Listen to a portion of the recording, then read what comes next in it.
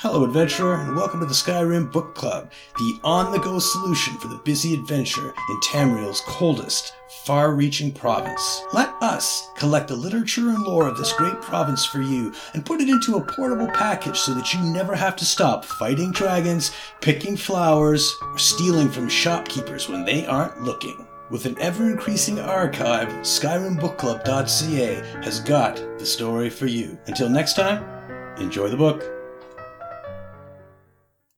Epics of Mehrunes Dagon, Volume 2, by High Chronicler Valentine Lior of the Order of the Waking Flame, Tales of Mehrunes Dagon. Since the last volume of this book did not result in my immediate death, though for the arrogance of transcribing the works of our puissant lord, my life should have been forfeit, I have decided to recount more tales of Mehrunes Dagon. Should these written works fail to inspire or displease the machinations of the Prince of Destruction, I will once again willingly surrender to the flames of his anger when called upon to do so. May Lord Dagon show no mercy in my eventual punishment.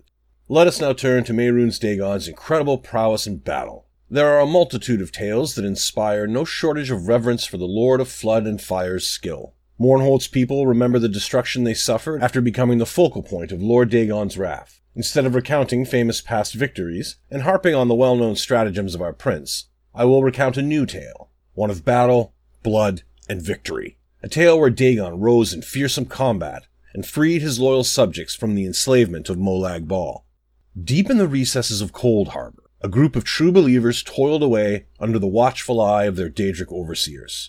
Their every waking moment was filled with pain and suffering, but still, they knew Mehrunes Dagon was with them. They drew on the warmth of his fire and burned with the desire to enact destructive change upon their captors. None of this group of devout and far-seeing mortals expected to leave Coldharbour, but they knew that they could carry out incredible feats of sabotage and carnage, if only given the opportunity. So they whiled away their time, scheming, praying to the Prince of Blood and Destruction, and waiting for the moment to strike. Some of the group lost faith, their resolve crumbling like hollow seashells. Others, however, the most righteous of the group, held fast to their convictions. For their determination and devotion, they were gifted with an incredible explosion, a feat of magic that sent spasms through the ground and rattled the implements of pain out of their overseers' hands. The group leapt forward as one. Flames rose in the wake of their attack, and other prisoners, seeing the success one devoted group could have against the bringers of pain, rose to join them.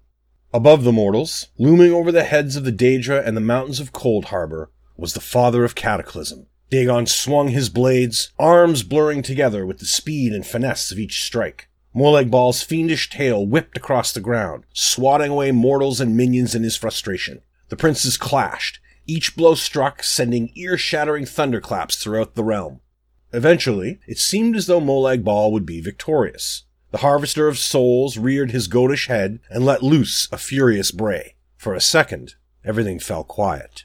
The skirmishes on the ground ended with the enslaved lying among their Daedric overseers, hands clamped to their bleeding ears. Some unfortunate creatures nearest to where the princes fought lay among the rubble, their bodies broken by the power of that bray. But Dagon's true believers were not among the fallen. Instead, they opened their eyes to the heat of the Deadlands. Not only had the most exalted one freed them from the clutches of Molag Bal, but he accomplished it while fighting a Daedric prince using only a projection of himself. And that is why we follow the Prince of Destruction.